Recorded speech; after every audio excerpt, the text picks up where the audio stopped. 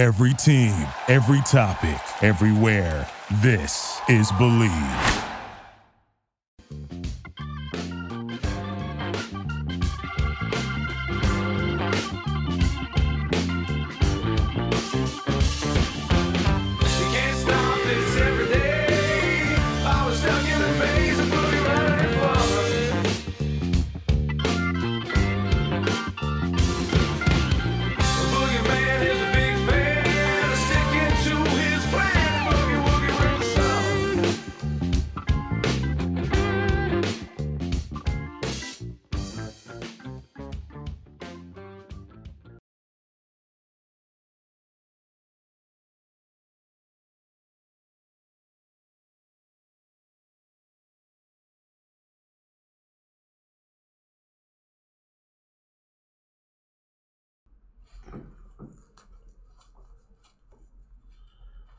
Hi, everybody. Welcome to Howard David Live. Take a bite of the Big Apple today with Darryl Slater of the Newark Star-Ledger, covering both the Jets and the Giants.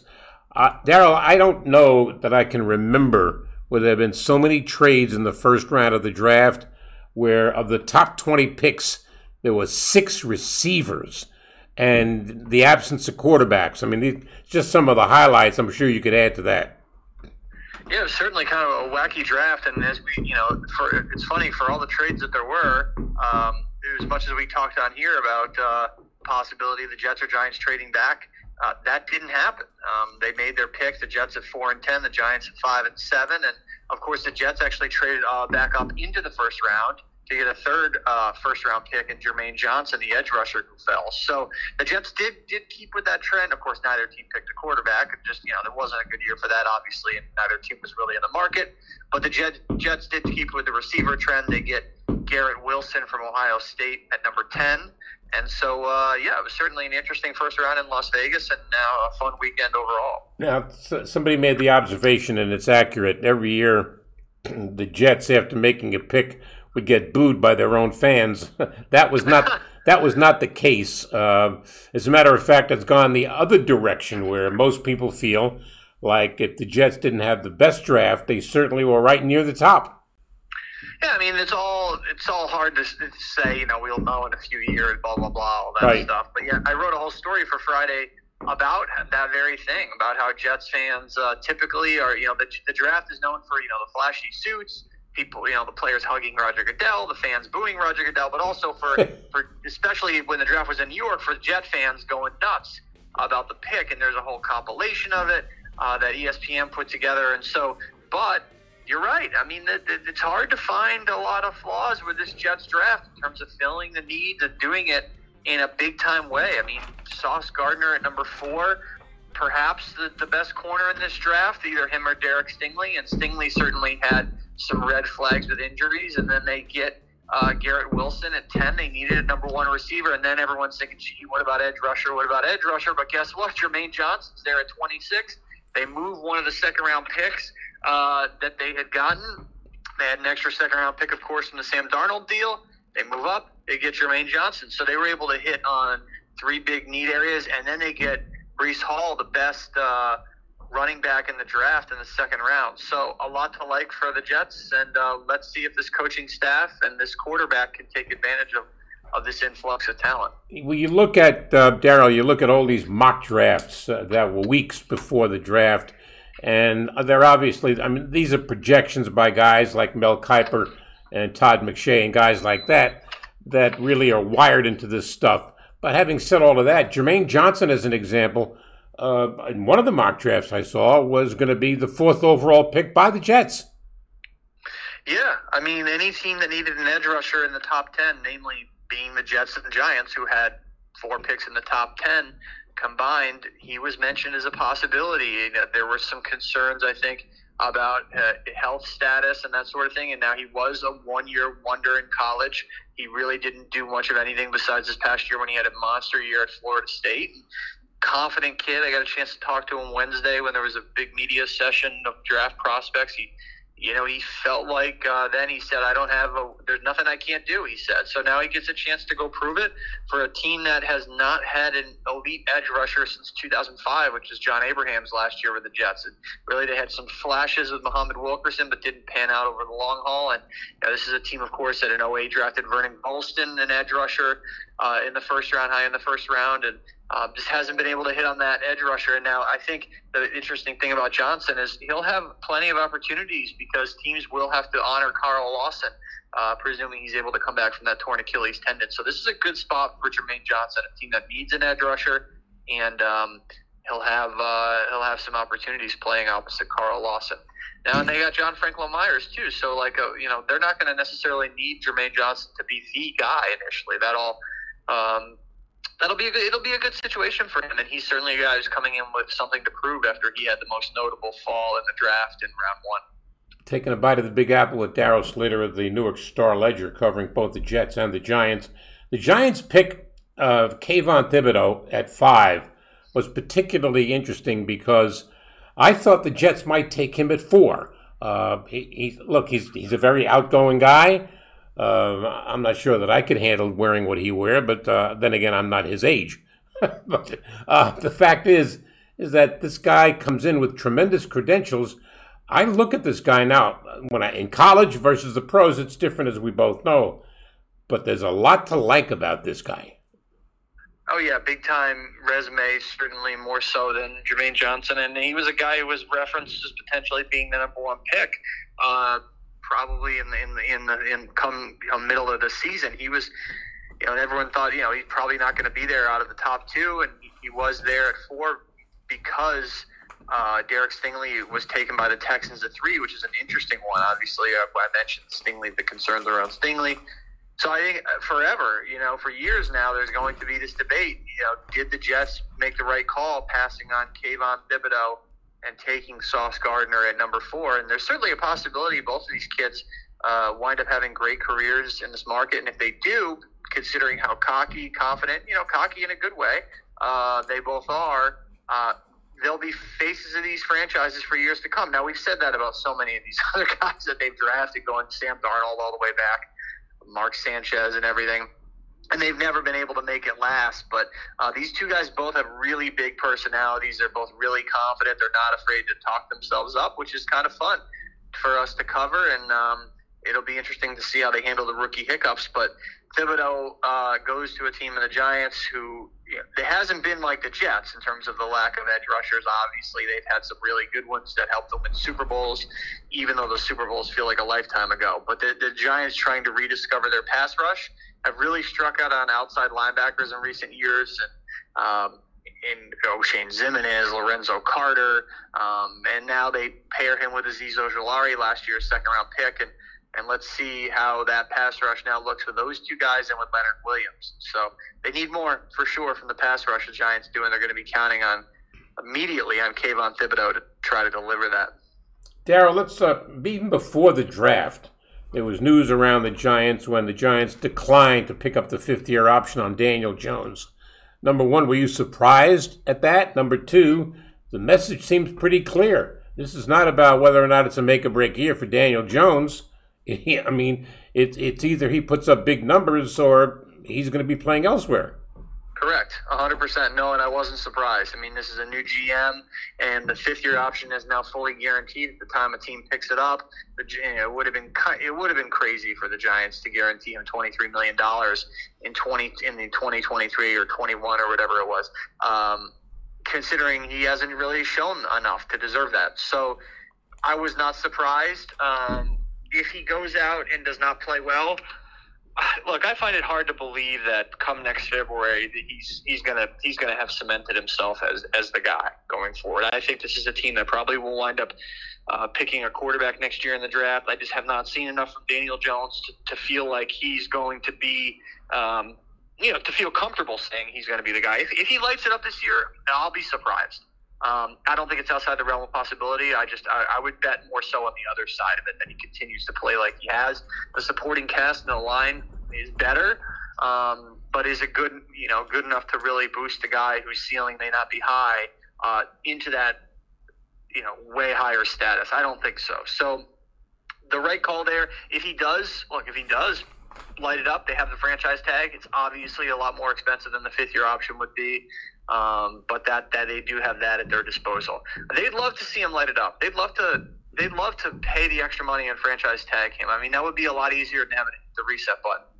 But they just couldn't commit to the fifth-year option because, like I said, now under the new CBA, it is fully guaranteed at the time you pick it up. Let me talk, Darryl, about a couple of other players on the Giants. Saquon Barkley. There was this criticism about the Giants when they picked him as high as they did at number 2. I've talked to Bill Parcells about Saquon Barkley, and he says that he's going to have to learn to run between the tackles. He's not done that. He's an outside runner. Are we ever going to see a Saquon Barkley run between the tackles, particularly with what you would perceive to be an improved offensive line? They are improved on the edges. I mean, well, if Andrew Thomas continues to grow, he's going to be a better Andrew Thomas than he was last year. Evan Neal is immediately going to be an upgrade from right tackle last year. Low bar there with Nate Solder, of course, in that pair. Now, you talk about running between the tackles. I think right guard will be better with Mark Lewinsky over Will Hernandez, but there's still a lot of question marks at left guard. Like, who is their left guard going to be? I mean, it could be this kid Josh Azudu, who they just drafted in the 3rd round. I mean, they have a lot of questions at left guard, and John Feliciano is not – he's a known name, but it's not like he's some star center. So a lot depends on the interior blocking, but if all goes right, I mean, yeah, that would certainly be part of the mindset for Saquon Barkley to be able to assert himself as more of a power downhill runner.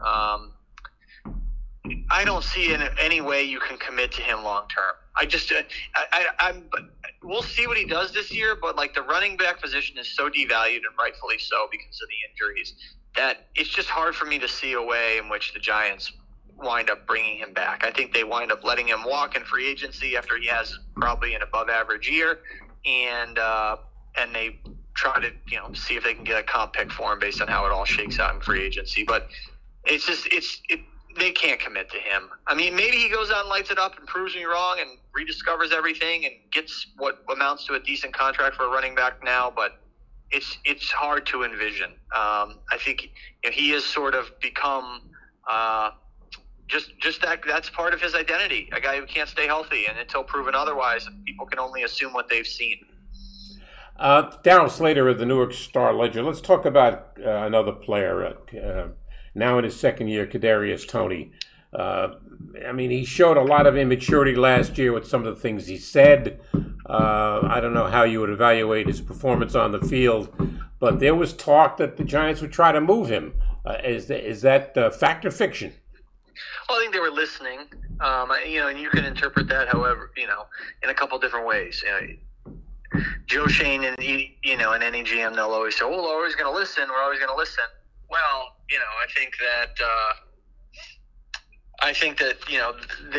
that that can be seen in a few different ways. I mean, it's certainly going to be more notable, the "we're always going to listen" mindset when you're talking about a guy who had a rocky rookie season.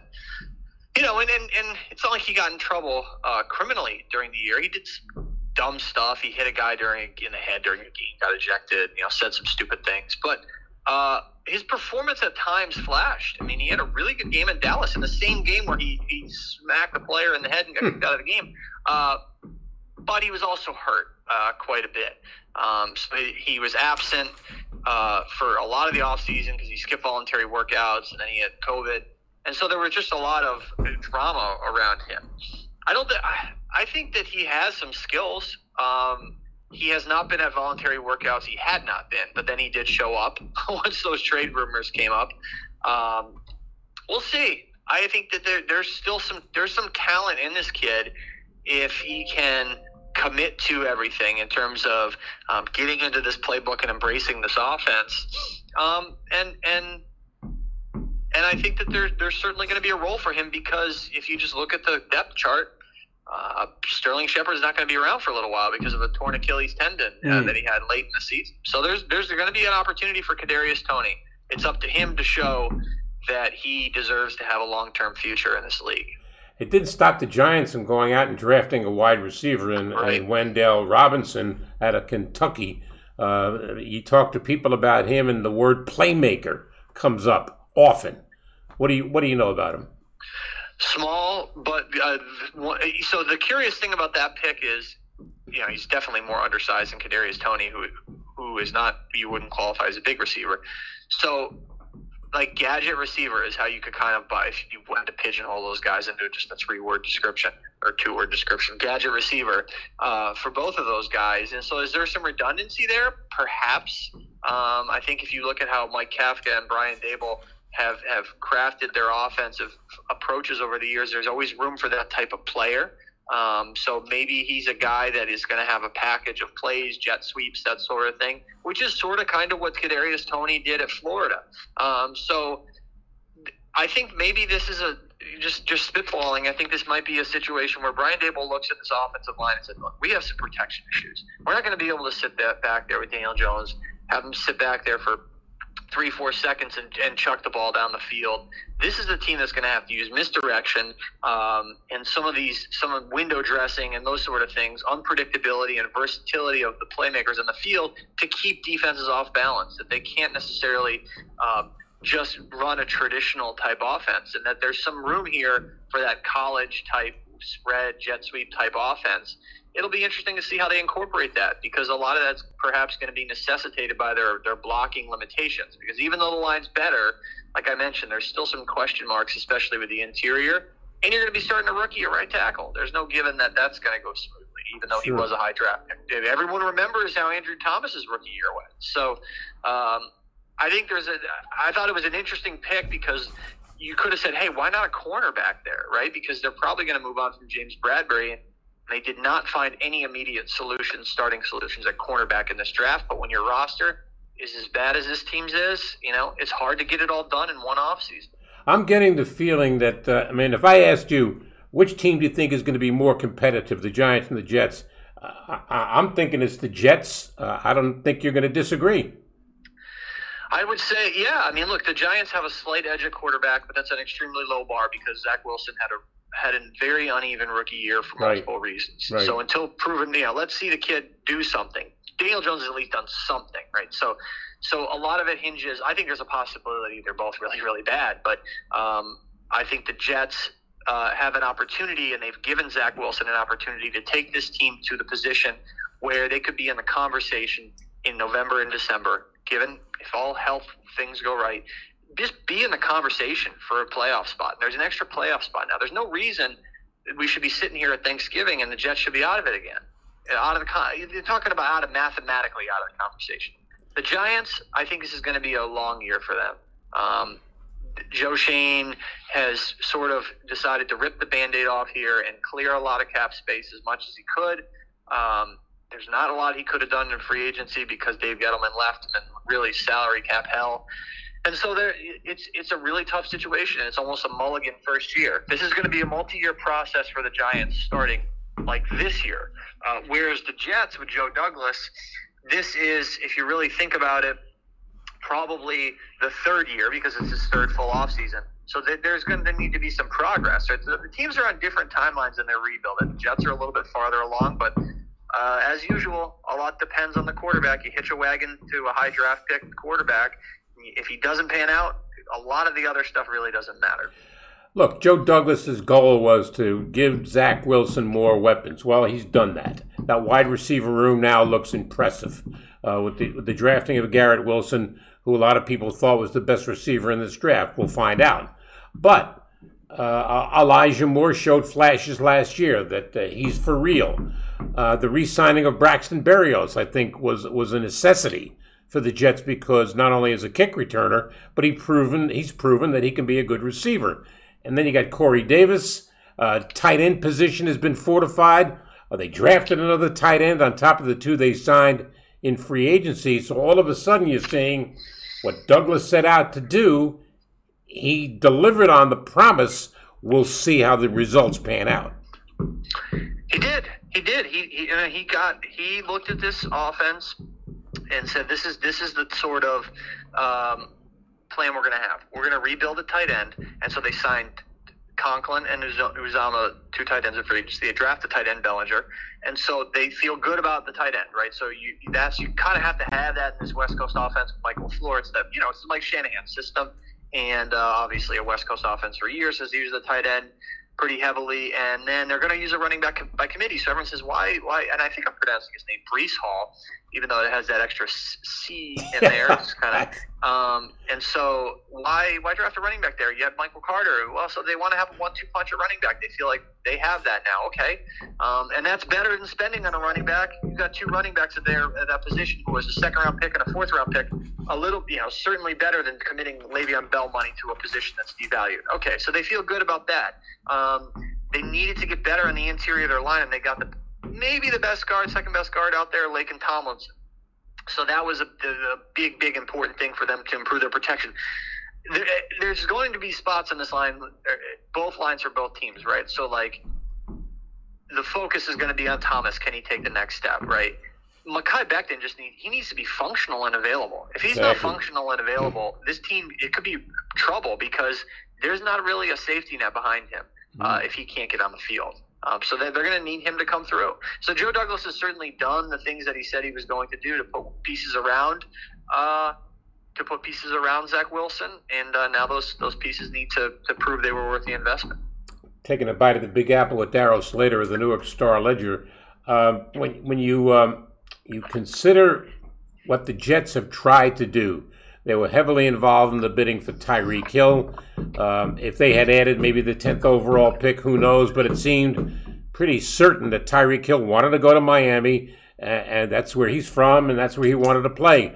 However, the Jets were also in connection, were linked with Deebo Samuel. It didn't work out. So I have to believe that because they didn't make those moves, that's what got them to take the wide receiver from Ohio State. 100%. Yeah, and I didn't even on my spiel previously, didn't even get to the receiver stuff. But yeah, so like you brought it up, but they need Davis to be healthy and better. Now, is the pressure as much on him to be a number one as it was before? No, because they have Garrett Wilson now who they got at number 10, and we've seen that receivers can come in and make an impact immediately in today's NFL. So they need more, obviously, in the slot, Elijah Moore, to give them more and be more consistent. And Berrios is going to be a guy who's a gadget player and a special teams player, but that's a nice trio. I mean, Garrett Wilson, Elijah Moore, Corey Davis, it's a more than decent trio. And I asked Garrett Wilson this after the draft. I was out there in Vegas. He asked at one point in his press conference, he goes, "Did Deebo get traded?" And everyone's like, "No." He's like, "Oh, I haven't checked my phone." I guess they kind of sort of know each other. I said, like, if the Jets had traded for him, they wouldn't have drafted you, because they would have traded the number 10 pick. And he goes, "Oh, yeah." Well, I said, what do you think about that? Because, you're essentially the person fans are going to look at and say, well, we could have had Deebo Samuel instead of taking this guy if you don't work out. I didn't phrase it as harshly as that, but that's how it's going to go, the narrative. If this kid doesn't perform, fair or not. He said he wasn't worried about it and that whole thing, so it's what you'd expect there. But that is the truth. I mean, like, they didn't really make a strong offer for Deebo Samuel. They certainly could have made a bigger offer for him. You see what they offered. It wasn't anything enormous. It wasn't enough for the 49ers to move on from him, to give him up. And so, yes, they were in on Tyreek Hill. They're obviously in on they want to recommit to the receiver position, and it comes down to, can Garrett Wilson make an immediate impact like, say, a Jamar Chase did last year to really help boost Joe Burrow to the next level? A lot of pressure on this kid. He's a soft-spoken kid. He's been in the spotlight at Ohio State, and let's see what he can bring the Jets immediately. It'll be certainly a fun connection, the Wilson to Wilson connection, if they're able to make it work. No, all they need is Wilson, the volleyball from Castaway. Exactly right. All right. In the AFC East, I mean, the Jets they've finished fourth in 5 of the last 6 years. They've won no more than 7 games. Obviously, the arrow's pointing up if all of these people pan out. But when you look at the AFC East, there's no question that Buffalo is a heavy favorite to emerge out of the division. If not the AFC, they may be the top team in the AFC. Miami made some good moves. Obviously, Tyreek Hill. I have one question about Tyreek Hill. As great a player as I think he is, keep in mind, Patrick Mahomes was the one throwing to him. Is he going to be as productive with Tua? Yeah, right. It's like the chicken and egg type thing, right? Who made who? And certainly, if Tyreek Hill's able to equal his production in Miami with that quarterback, then hey, God bless him, because then that really cements his status as a truly elite, really good wide receiver. So we know he's really good, and I think he'll make Tua better. But obviously, there are quarterback limitations in Miami that he did not have to deal with in Kansas City. With the New England Patriots, a lot of people question the Patriots' picks. And if it was any other coach, you'd probably rip him. But it's Belichick. And we've seen this movie before where Belichick makes choices that people look at quizzically and they say, well, really? I'm not going to question Belichick. He's been way too successful for him to take any criticism from anybody. Yeah, and then look, I mean, the Mac Jones pick looks really good right now. I mean, he is probably the most productive quarterback in that rookie class, at least immediately last year. And let's see what he does this year. And I think until proven otherwise, that Bill Belichick deserves certainly the benefit of the doubt. But I'm sure Patriots fans are looking at this and saying, hey, we're ready to get back to the AFC Championship game at least, even if they don't view this team as necessarily a Super Bowl contender immediately in year two for Mac Jones. But the AFC East for the Jets is a situation where, no, they're probably not going to win it. But there's a third wild card in each conference now, so the Jets ought to be they ought to be a team that can even if they go 0-2 against the Bills, they should be able to try to at least split against the Patriots and the Dolphins. It's not outside the realm of possibility. That's not too big of an ask for this Jets team to try to do that. Now, the Jets do have to play some ridiculously good quarterbacks this year, including a trip to Green Bay to face Aaron Rodgers. So that's going to be a challenge for Robert Saleh's defense. For as much as we talk about the Zach Wilson development, this defense was one of the worst in the NFL. Zach Wilson had nothing really to do with that. They're one of the worst in the NFL last year. They had injuries too. Their back end was a disaster.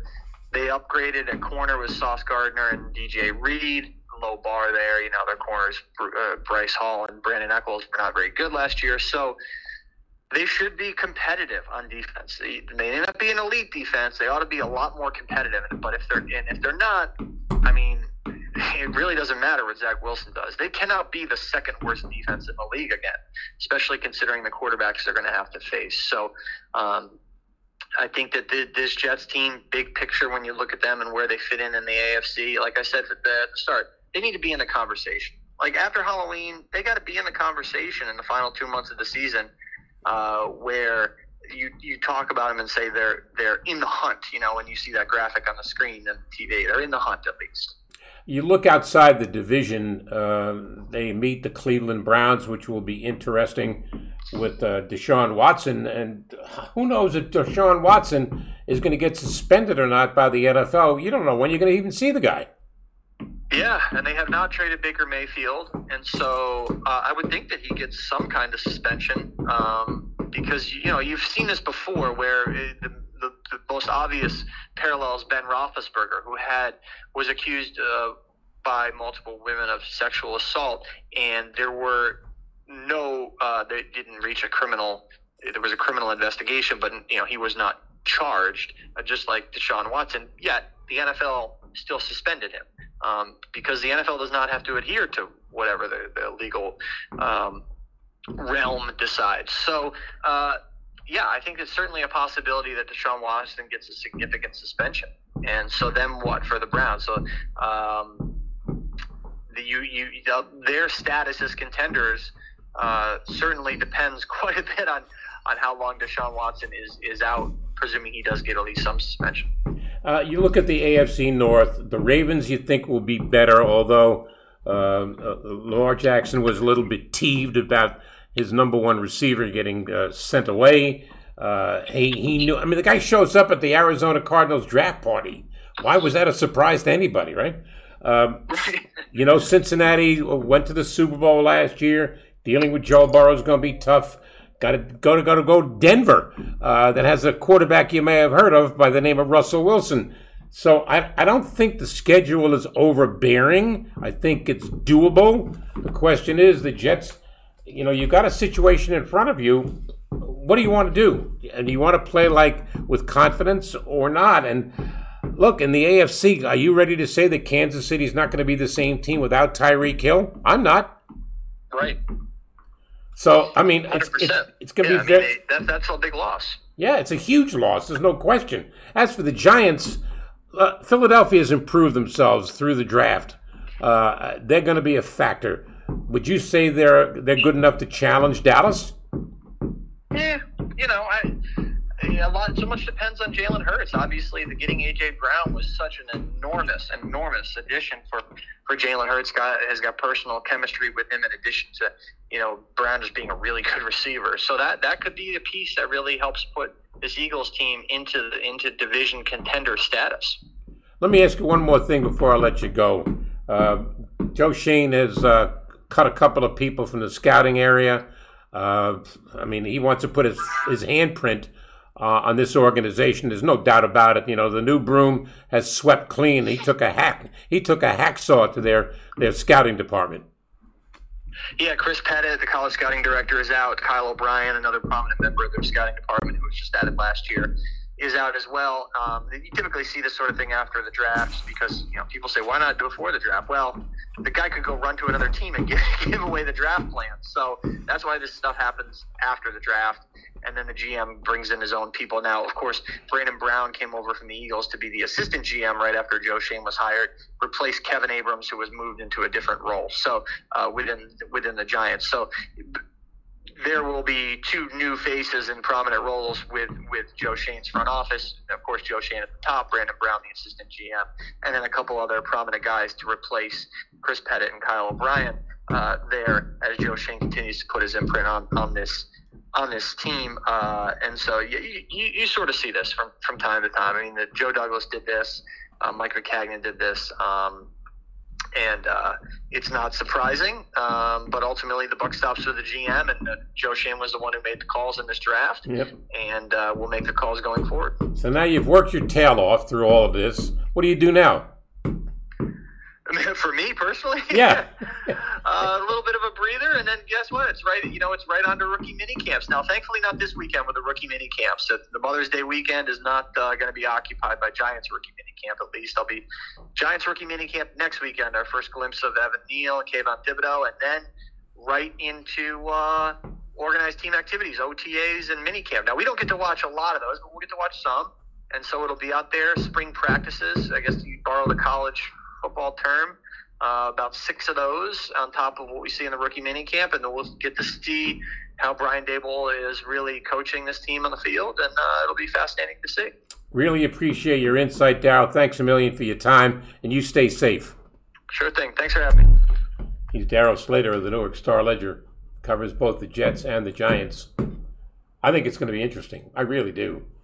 I think the Giants have a longer way to go to be competitive than the Jets do, but we'll see. We'll see.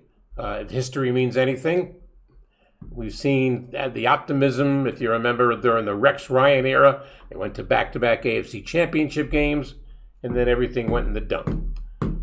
I mean, it's been 11 years since they've been in the playoffs. It's been more recent for the Giants, and keep in mind, the last time the Giants won a playoff game was when they won it all, under Eli Manning as their quarterback and won the Super Bowl. So time will tell. The one thing we do know is that the draft is a crapshoot. Sometimes you benefit, sometimes you don't. There's a lot of busts and a lot of hits.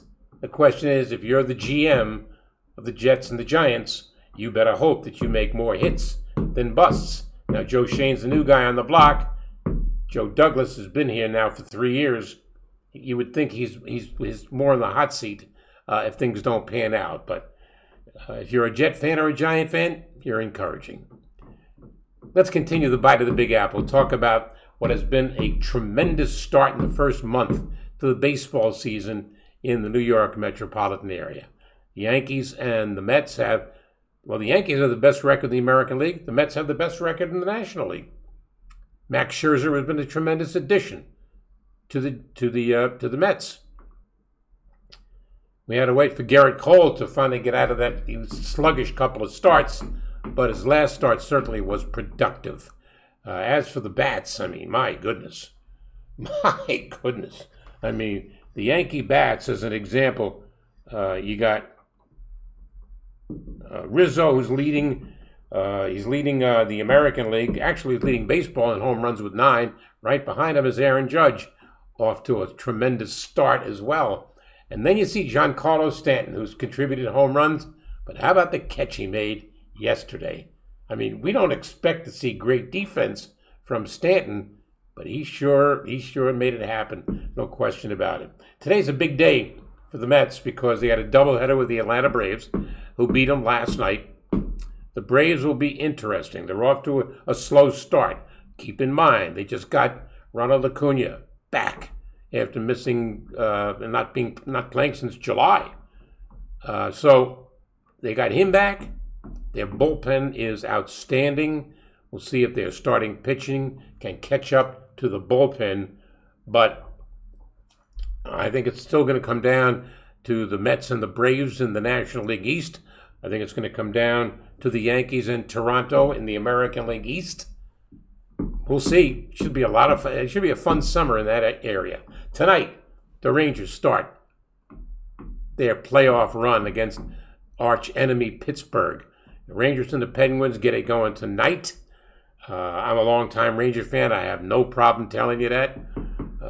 Back to the days of Gump Worsley. I mean, that's a long time ago. Back to the days of Vic Hadfield, Louis Fontinato, you name it. I mean, when I was a kid going to high school in New York, my friends and I used to go to Madison Square Garden and sit way up in the rafters for a half a buck. Same thing would go to a Knick game, except back in those days, we could buy a ticket for 50 cents. I would go to the game with $2 or $3. That's all I had, plus my subway tokens to get me to the game. And the thing that was great about it, at times you got to see a Garden doubleheader where 2 teams from the NBA would play at 7 o'clock, and then the Knicks would play the late game against another opponent. You got a doubleheader for the price of 1 game. I mean, talk about maximizing your money. Half a buck to see 2 NBA games? Are you kidding me? And enough money left over to get a hot dog, or popcorn, or a drink, or whatever you wanted to get? A lot of good times. A lot of good times.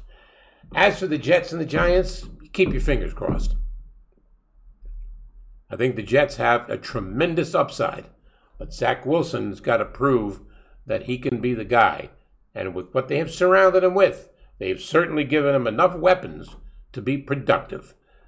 As for Daniel Jones, I mean, the handwriting's on the wall. They declined to give him the option for the 5th year. So now he's going to have to earn it. You're going to have to earn your money, Mr. Jones. I think he's got the ability.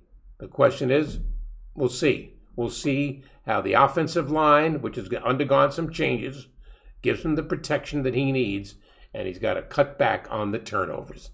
Plain and simple. That's a bite of the Big Apple. I'm Howard David. You stay safe.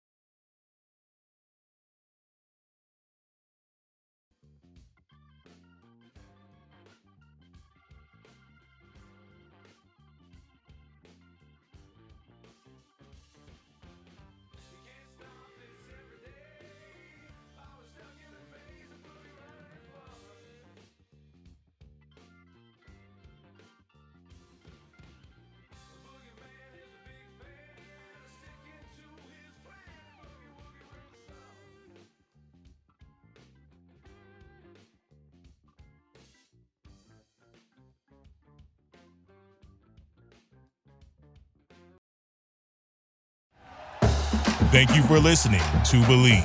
You can show support to your host by subscribing to the show and giving us a 5-star rating on your preferred platform. Check us out at Believe.com and search for BLEAV on YouTube.